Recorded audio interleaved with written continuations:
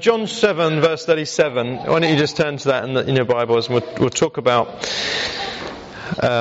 something of our journey, but based on this verse, John 7 verse 37, a simple passage. On the last day of the feast, the great day, Jesus stood up and cried out, "If anyone thirsts, let him come to me and drink. Whoever believes in me, as the scriptures have said, out of his heart will flow rivers of living water." Now, this he said about the Spirit, whom those who had believed in him were to receive, for as yet the Spirit had not been given, because Jesus was not yet glorified. And what we realise reading those verses is that Jesus' end game, the result, the end game of all that he was about to do, was obviously the cross, but he doesn't mention that here because the cross really was a waypoint to where he really wanted to get.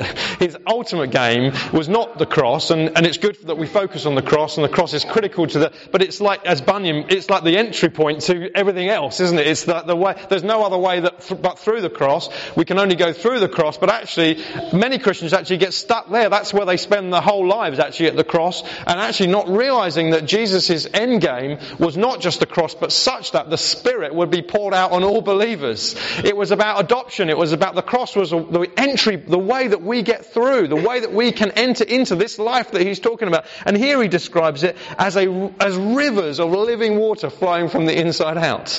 That the cross prepares us for the end game. The cross prepares us for what God has really got for us. There's no other way but the cross, but once you get to the cross, it's not the destination, it's the entryway to a whole new life. Are you with me? I'm not saying anything heretical here, yeah? This is good. You all look to Rob and he'll nod.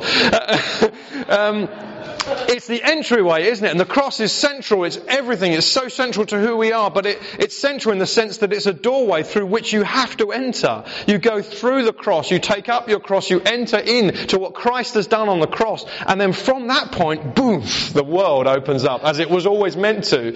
It's almost like it fast forwards us back to how we were always meant to be. It resets humanity. It resets us. It gets us free from our sinful nature. We begin again as the new creation, a new beginning. And then from that point, we can live a new life. And Jesus described it as you'll have rivers of living water flowing out of you.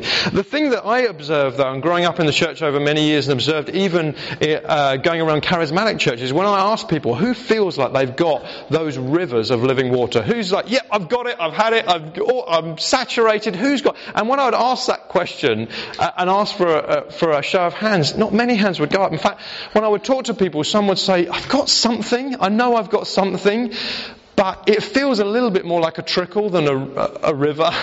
It feels a little bit like I've got something, but to describe it as rivers of living waters, I think I would struggle I could accept that by faith, but in my actuality, in my experience, I'm not sure I can accept that. The other thing I began to notice is you look at the Gospels, the transformation in people from before they were saved to after they were saved was quite dramatic. In many cases, it was quite dramatic. And you look at the disciples themselves, they went from these fearful, uneducated men, such to the point that the religious leaders of the day were like, who are these guys? And then it says they observed that they had been with Jesus. Something happened in those 3 years to prepare them such that when the Spirit fell on them, the transformation from fearful hiding in the upper room to changing the world around them, rejoicing when they were beaten, that they were worthy to suffer. I mean, that's quite a change right there. And I began to think, why do we not experience the same? We experience some change, definitely, but why do we not experience the same degree of change that they did? And I began to think about this, and as I did, realise that what Jesus had done with the disciples was when he came, he arrived and he said this phrase, and John the Baptist had said it first, so there was the two witnesses together that testified that this was God's truth for now, which was this: repent, for the kingdom of God is at hand. And the thing is, when we hear that word, I think we would hear it differently to the way they heard it, because to them they heard it in the original language, which in our language, and I don't know about you, but I was brought up to hear the word repent and equals say sorry. Repent equals say sorry. It's the same, it's like you translate it in your head, don't you, even without thinking about it. Repent, so say sorry because the kingdom of God is at hand. That's kind of how it gets translated. But to them, in their language, which obviously would have been Aramaic, but translated into the Greek, the best analogy, this word metanoia doesn't mean say sorry. It's got an element of that in it. It's got an element of that, but the bigger meaning is actually, it means to change your thinking. Repent, for the kingdom kingdom of heaven is at hand. Change your thinking, for the kingdom of heaven is at hand. Change your thinking, for the kingdom of heaven is at hand. There's an element of saying sorry. There's an element of turning around in that word. But the bigger element is that the kingdom of heaven is here, so therefore your thinking has got to change. Now, are you with me? Is it good? Okay, so you're with me. So we then began to go on a journey and realize, I guess, at the same time, the journey that Jesus led the disciples through in repentance was quite dramatic. And as we as a community went on a similar journey, we saw some of the, I don't think we're there yet, I think we're still on that journey, but we saw some quite dramatic changes in people's lives as they entered into the journey. And what you're seeing, I want to illustrate to you, depending on the time, 4 or 5 of these things that they repented of.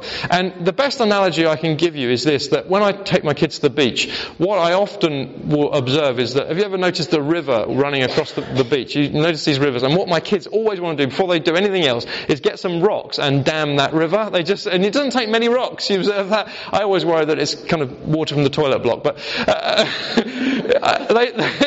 we try not to think about that. Take the antibac.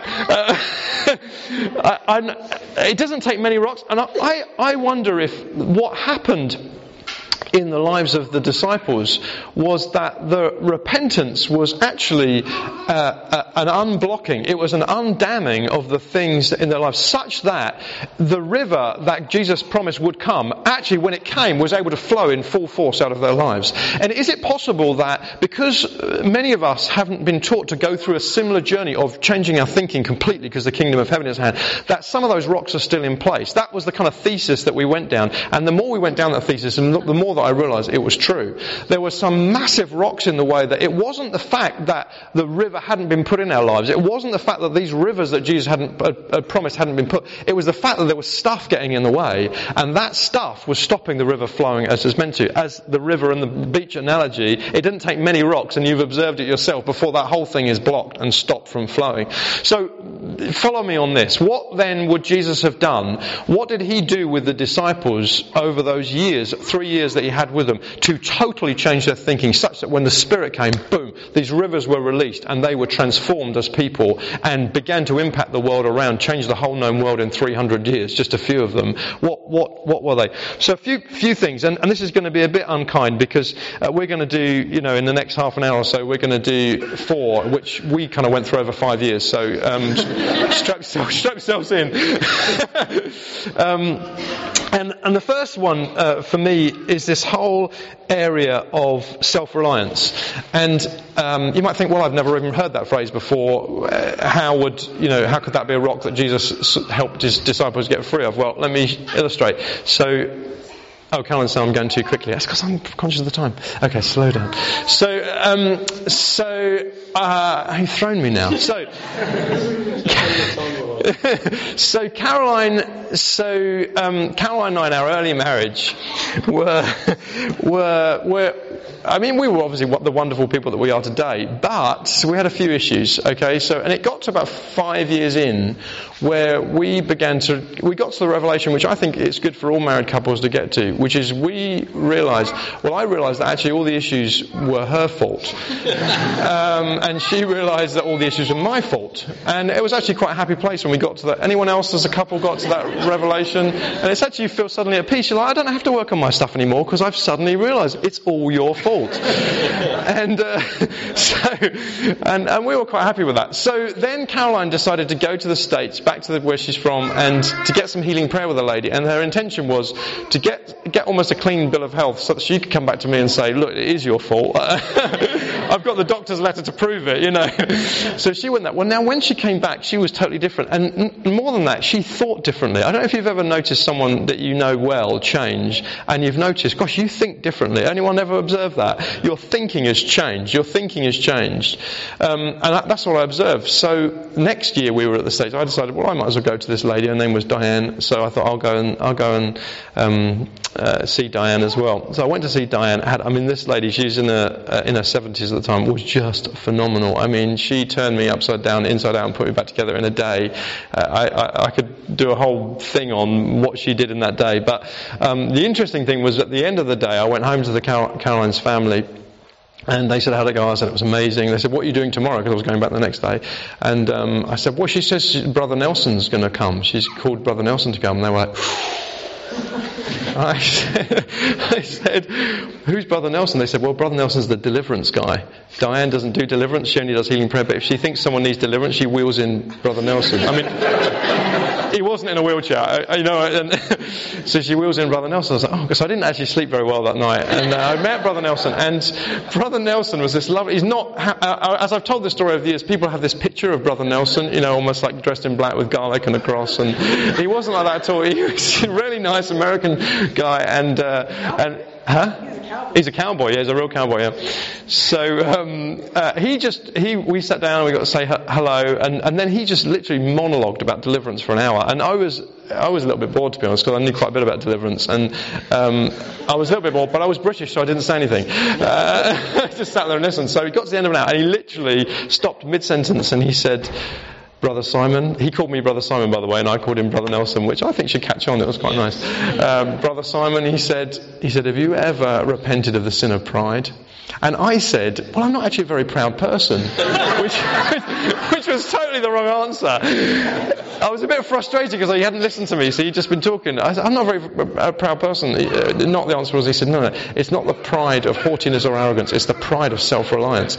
And as he said those words, a phrase I'd never heard before, but I totally knew what he meant. You have those moments, you think, I've never heard this before, but I totally know. And I was literally skewered to, not literally, but I was skewered to the sofa.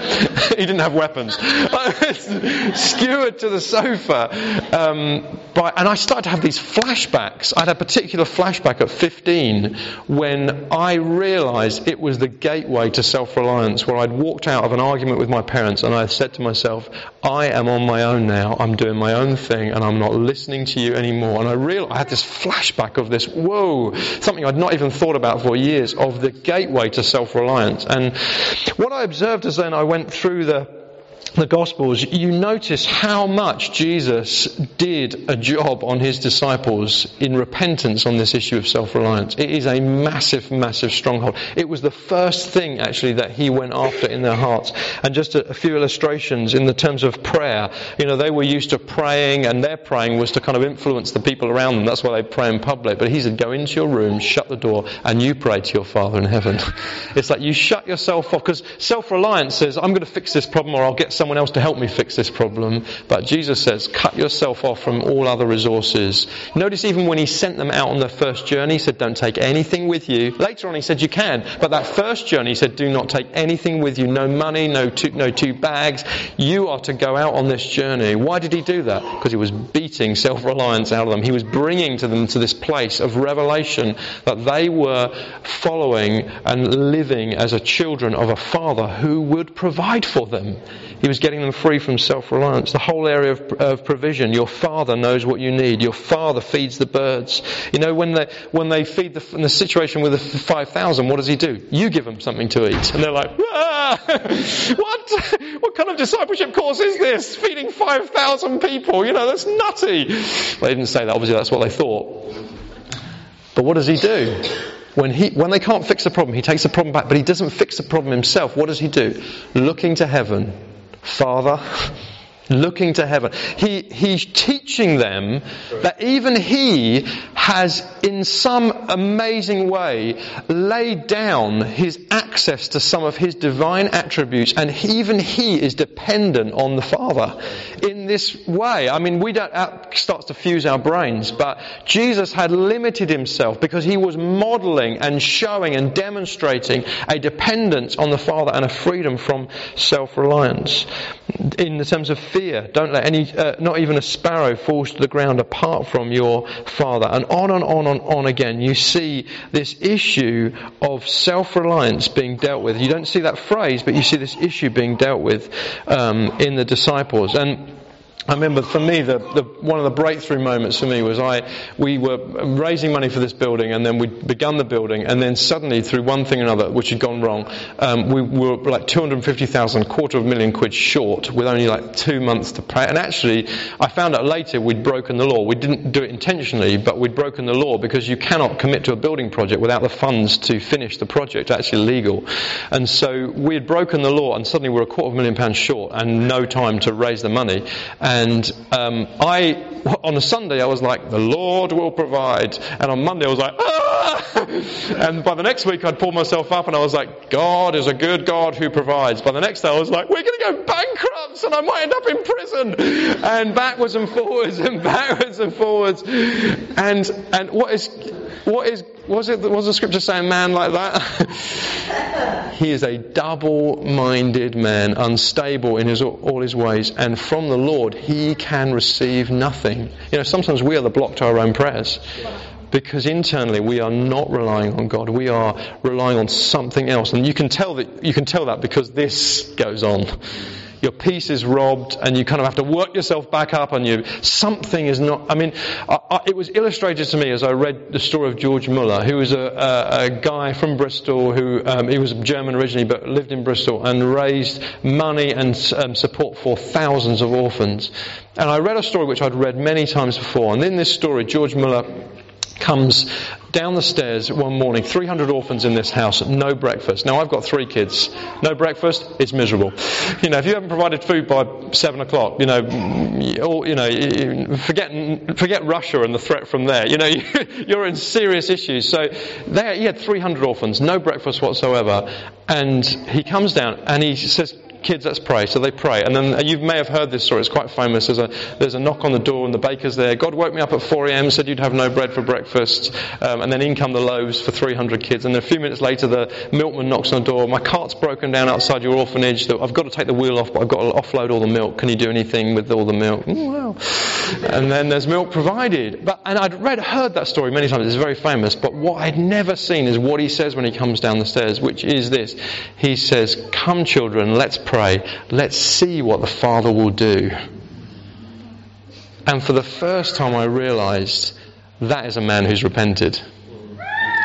Because he faces a difficulty and his knee-jerk, his default response, before he has even an answer, before he's done anything, his response is, this is an opportunity to see what the Father will do. Gosh, if we could approach the problems of life with that attitude, this is an opportunity to see what the Father will do. That is a repented mind. That is a mind that totally thinks differently.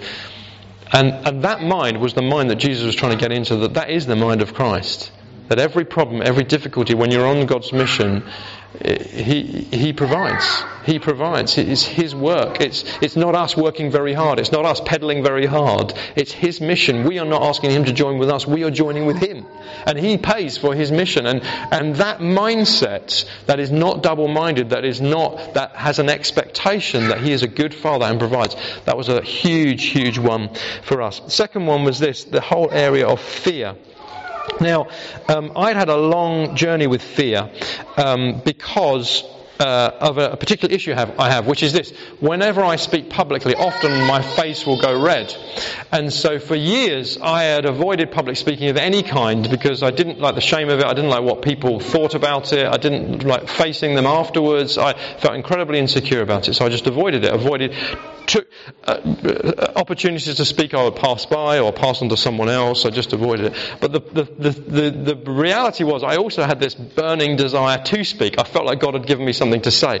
And so I was caught in the gap. And then one day in a worship service, I had this picture, and it was like it was the closest thing to a vision I've ever had. I couldn't actually see it, but in the eyes of my mind, I could see it, as clear as I could see you, but I couldn't actually physically see it. And in the picture, I had the image of Jesus, and Jesus was standing probably about as far as you are away from me, and I was standing there, and there was a crowd of people around, and he said, "Simon, have you done everything I've asked you to do?" And suddenly I realised this is the end of my life. This is the scene from the end of my life. And it was a bizarre, you know how in these visions and dreams you suddenly just know, and I just knew this is a single thing in my life. And he said, have you done everything I've asked you to do? And I said, no, Lord. And he said, why not? And then the crowd who were around, who I hadn't really been paying attention to, all shuffled forward, took a step forward, and I looked at them and I noticed they wanted to hear what I was going to say. They were like in a semicircle around, but there was loads of them, hundreds of them. And I noticed as I looked at the front row, these guys were beaten. I mean, they were bloody. That one of them was missing an arm. Several of them were on crutches. They weren't even cleaned up bloody. You know, they were like kind of World War I kind of bloody with, you know, the bandages, blood. It was just like this vivid image. And I suddenly realised who these guys were. These were people who'd lost their lives, who'd been tortured, who lost families for the sake of Christ. And in front of them, Jesus was saying, have you done everything I've asked you to do? And I'd said, no, Lord. And he said, why not? And I was about to say, because I'm afraid of going a bit red.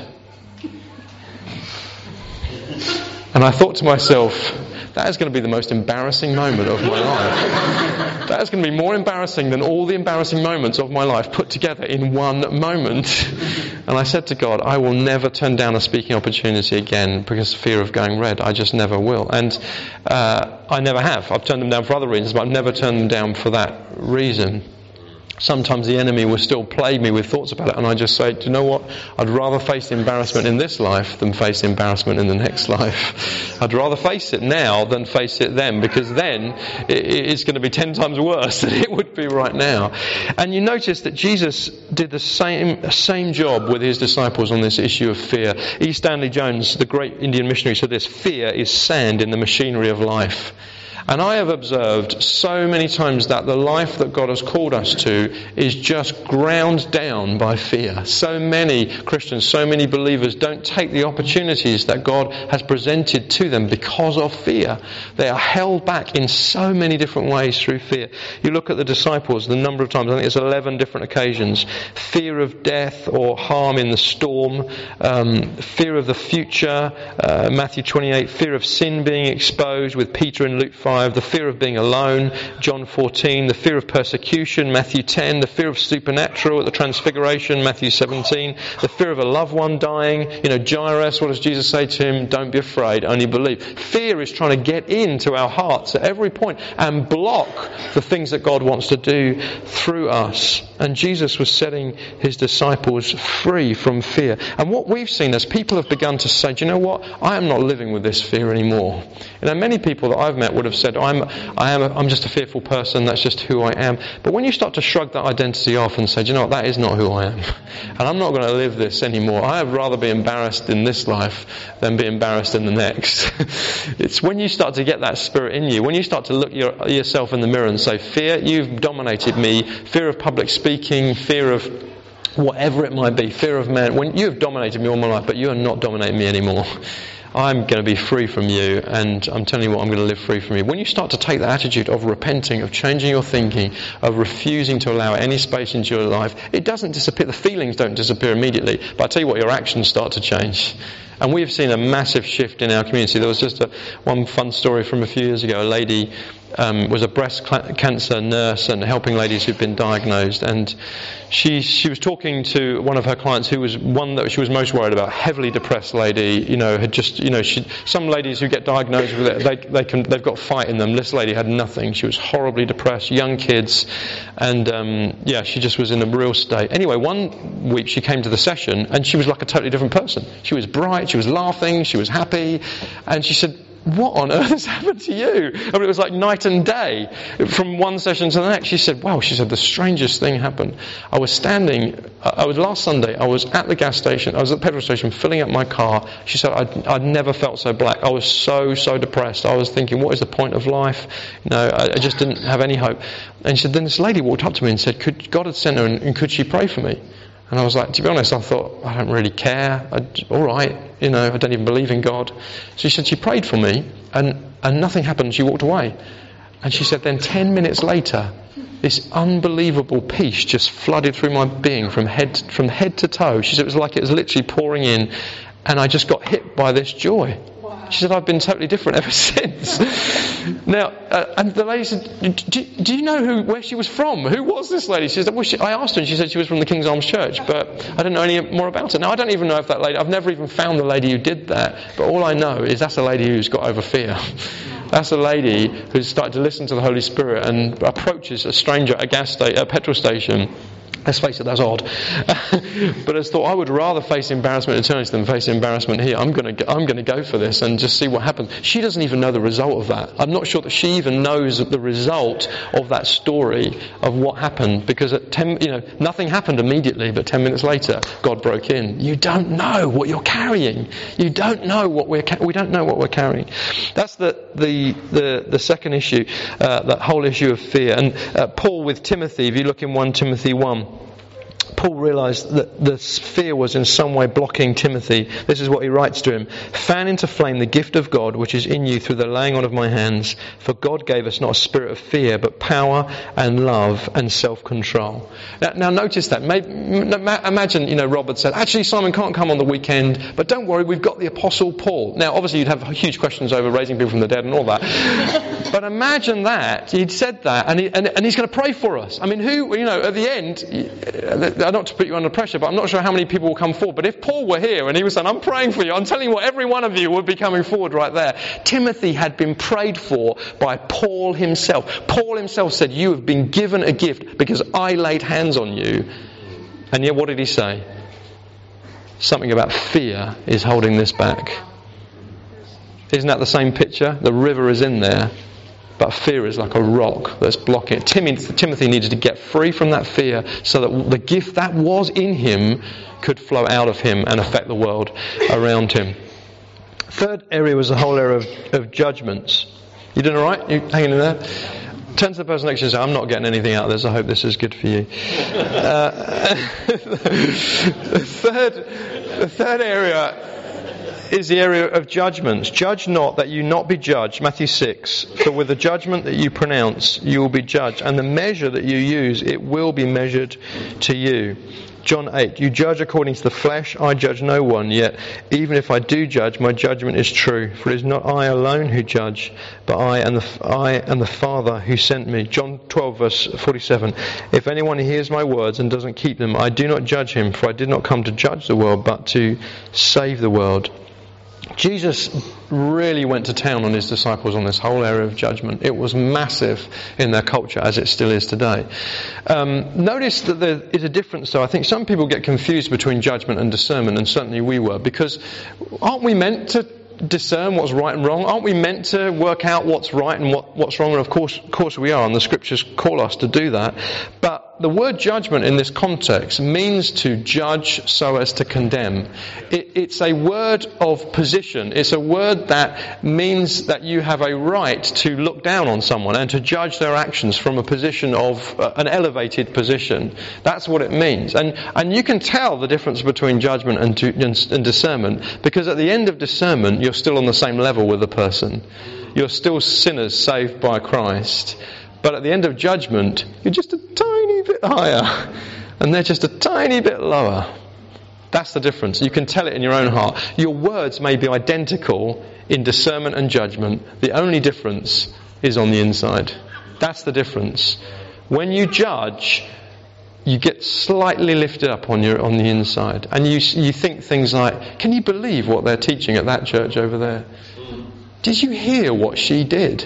I couldn't believe it when she told me this. I couldn't believe it when he said this. Have you seen the way they treat their kids? Now, all of those statements can be discernment, but actually very often they're motivated by judgment. And I tell you what, where we realised this, when we realised this, we realised that our hearts were riddled with this stuff. I mean, seriously riddled. I mean, we judged anything that moved, we judged it. I mean, if it was breathing, we judged it. Parents, siblings, friends, people who walked away from God, people who are still walking with God, worship leaders, teachers, other church leaders. I mean, there wasn't anyone who was safe. The church is riddled with this stuff, and Jesus warned us seriously. Why is this interesting? Why is this important for the flow of the Spirit. Why is this a rock? The reason I believe this is a rock is because compassion is such an engine for the Spirit of God. Compassion is such a gateway. Often, a number of times in the Gospels, you'll notice that Jesus says, filled with compassion, he looked to them, and then he either heals them or brings a word to them. It was filled with compassion. But the enemy wants to rob us of that compassion, and the way he does it is he puts judgment in its place. And when you get judgment in, compassion dries up, and then you cannot love the people who are your enemies. You can't even love your friends. You can't even feel any kind of compassion for anybody. And we realised we were so riddled with this rock of judgment, and God really had to bring us to a place of repentance. Particularly, it was in the areas of freedom in worship was a big one. Freedom in I think it really observed through manifestations of the Spirit. That's probably where it first started.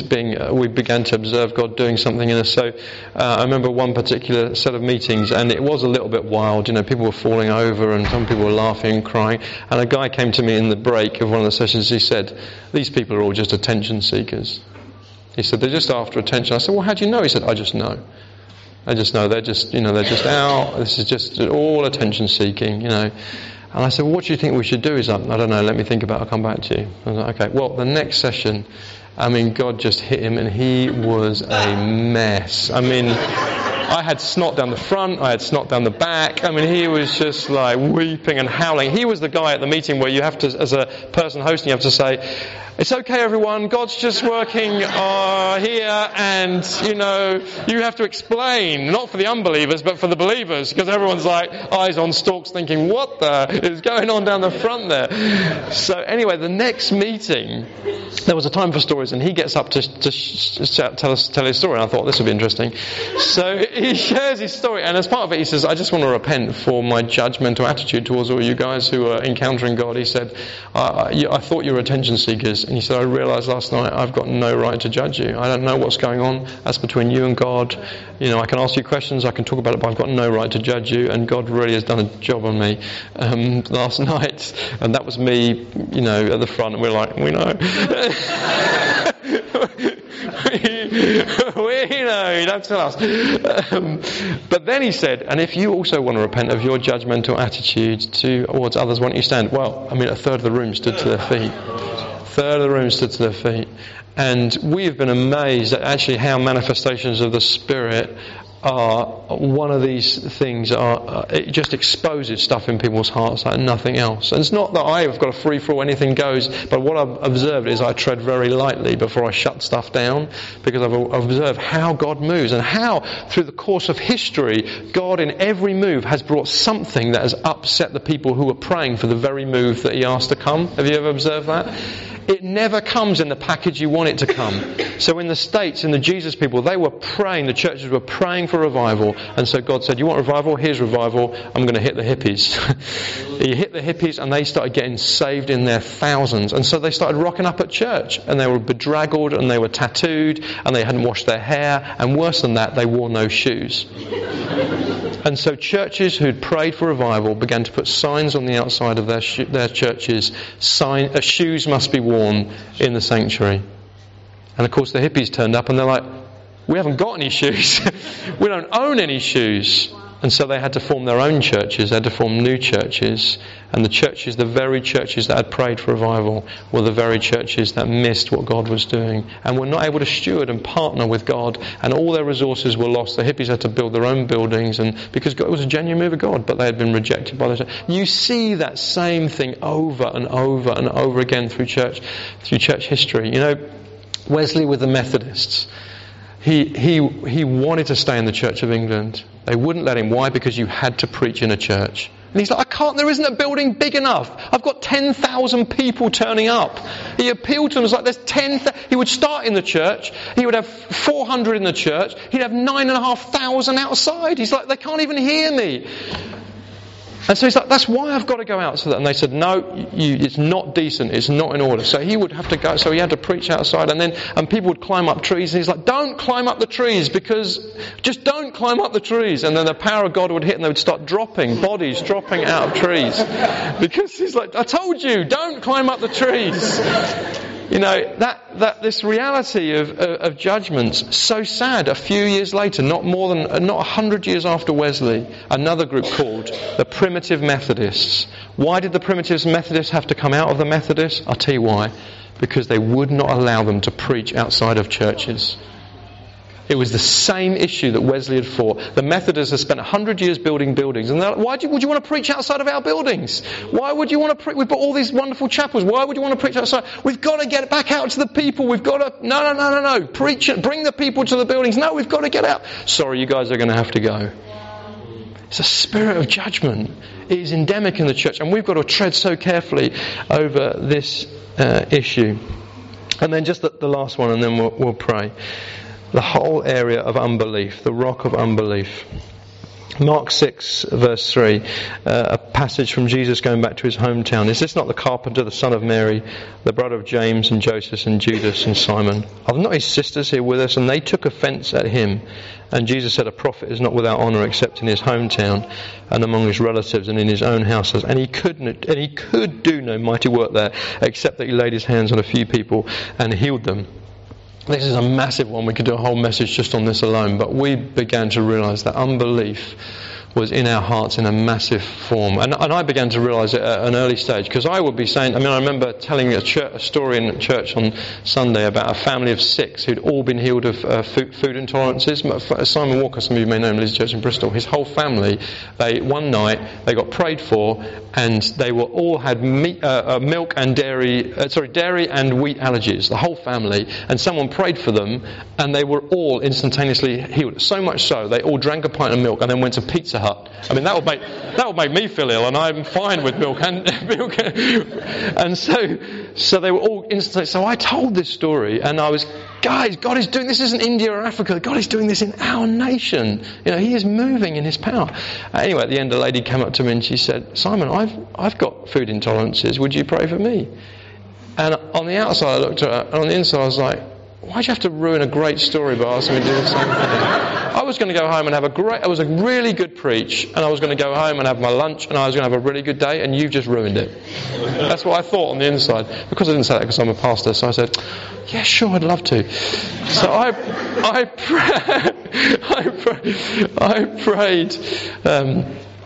prayed a short prayer and to get out there, and then she went away. Anyway, next Sunday she comes running up to me and she says, Simon, I was expecting her to say nothing happened. She said, I've eaten stuff this week I've never eaten before in my life. I can't even ever meeting ever.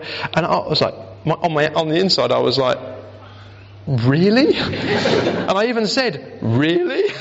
She said, yeah. She said the look on my face was like more unbelief than anything else she'd experienced. She had believed. She'd taken that story and she believed that God was going to do something, and He had done something. And I walked away from that situation realising I have got a long way to go in this whole area of unbelief. That God is wanting me to bring a repentance into my heart. And the thing is, what I've observed is that unbelief, we come from a cynical and sceptical culture, and our greatest fear is that we will be seen as naive. That's the fear. That we would believe something that ultimately turns out to be untrue. That you're just naive. And it's repenting of that fear. It's not that we accept every story. It's not that everything we read on the internet we say, yeah, it's all true. Of course it's not all true. But when your default response to anything that's out of your box, when your default response to anything that's unusual is cynicism and skepticism, I'm telling you, because I've been there myself, it's time to change your thinking. Because God is looking for a people of faith. At least our response should be, I don't know if this is true, but I know that my God could do this. That's the basic, that's the bare minimum for a believer. Nothing is impossible for God. So our bare minimum of faith is, I don't know if this is true, but I know it could be true. And then we investigate, and then we ask questions, but not from a cynical, disproving, arms folded, prove it to me type of way, but from a way of open-hearted of, wow, I hope this is true. That's how I approach things. I hope this is true. Even the healings that we have on a Sunday, I research them. I find out what happened and what really happened and what, because it's not because I disbelieve or that it couldn't happen. It's just like, I know that things can get exaggerated. I want to get back to the source and find out so that I can retell the story in its truest form. That's fine, I think. But this cynical, skeptical approach which I had for many, many years, even as a believer, we've got to shift it. We've got to repent. We've got to open our hearts and say, God, God, you are doing the impossible in our day. And we are expecting the impossible. Isn't that what we should pray? You know, Jesus taught us, didn't he? Your kingdom come. Your kingdom come. That should be our prayer. And so we are a people who, and many of us have had disappointments, and we've prayed for people and we've prayed for situations and they haven't come about. And what happens is, when he will talk about this later, is unbelief and disappointment can settle in your hearts. I want to talk about the unbelief side. The unbelief is when there's just no expectation that God could do it through you or in your town. And we need to be different to that. We need to be living and saying, God, if I've heard about this if I've read about this in the Bible, if it's legitimate and God has done it before, then I would say it's a very reason for him to do it again. Because he's the God who doesn't change. If I've heard about God do this in another nation, it's the very reason that I can ask for him to do it in my nation. That's the bare minimum. If he's doing it somewhere else and he's done it in some other time, well, then surely he can do it today. Isn't that the prayer, your kingdom come? Isn't that the desire, your kingdom come? That's how we need to live from that place. And as we live from that place, as we walk in that place, we find unbelief begins to shift.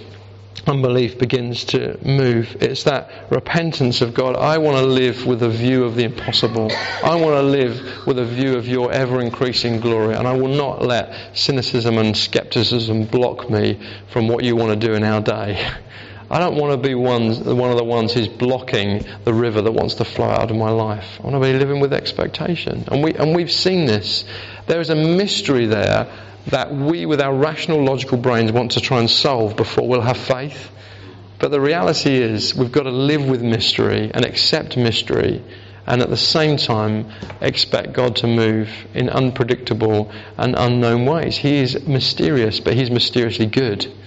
So we should always be expecting more, and we should always be seeing more, because as we do position ourselves that way, we will. It is a river that is flowing out of us, and that's what he's calling us to. Why don't you just turn to the person next to you and say, none of those really affected me, so I hope that helped. I hope that was helpful for you. Hope the rest of the weekend gets better. Alright, why don't we just take a moment to pray? I know we need to take a break, but let's take a moment to pray, shall we? If you would want to join with me and say, Father, I want to repent. I want to change my thinking on some of these areas. I want to repent of allowing self-reliance to rule in my heart. I want to be like Muller, that has that default response. Let's see what the Father will do. When I face difficulties and opposition and problems, I want my thinking to be so radically changed that when I'm pushed, what comes out of me is, let's see what the Father to do. If you want to get free from fear, and you feel like the fear of man, or the fear of public speaking, or the fear of looking odd, or the fear of whatever it might be, you think that's held me back for too long. If you want to get free from judgments, you want to say, gosh, I've judged my parents, I've judged my brother. If you want to get free from that, or if you want to repent of unbelief, why don't you just stand to your feet, and we'll take a moment to pray, let the Spirit come. Thank you, Father. Thank you, God. Come, Holy Spirit. Come, Holy Spirit. I'll just lead us in a prayer together. I'll just lead us in a prayer together. Why don't you pray with me? Father, I just repent. I start the journey of repentance to change my thinking. Come, Father, change my thinking.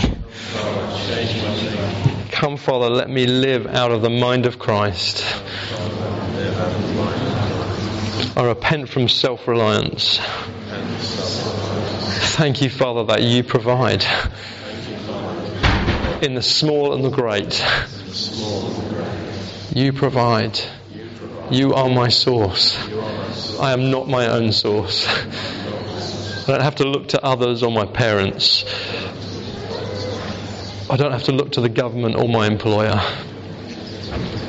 You are my source. My strength is not in my own strength, but in your strength. And Father, I repent of fear, of allowing it to dominate, allowing it to yank me like a chain and pull me in one direction or another. God, I want to move when you say move. I want to stop when you say stop. Father, I just repent of judgments.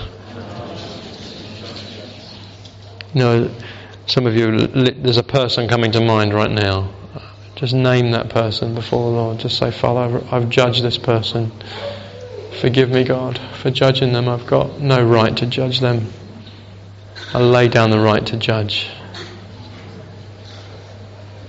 Just take a moment just to lay down the right. Lay down your weapons. It's powerful. We had a guy who his brother came out as a homosexual, having just got a girl pregnant, then abandoned the family, abandoned her, run away. And he responded in a session like this. He had so badly judged him, walked away from God. This brother had gone. And he just said, Father, but by your grace it would have been me. What a mess he's made, but man alive, I've got no right to judge him. It's only by your grace I'm standing here. Well, unbelievably, amazingly, he'd not spoken to his brother for 5 years. That lunchtime, his brother phoned him. While we were at the session, while we were just after the session, his brother phoned him and said, I've made a mess of my life, I'm so sorry, I want to come home. This is powerful stuff, guys. So we repent of these judgments and break them. And I just break you free from the power of those judgments you've made. Let the Spirit of Christ be released in your family in an unknown measure, in a new measure. And pray with me, Father, I repent also from unbelief. Thank you, Father, that you've made me someone of faith. Thank you, Father, that faith is what I'm born for. Thank you, God, that you've called me to be a believer. I want to believe. I refuse to be afraid of being called naive. I lay down my disappointments. I'm expecting an ever-increasing kingdom. In Jesus' name. Amen.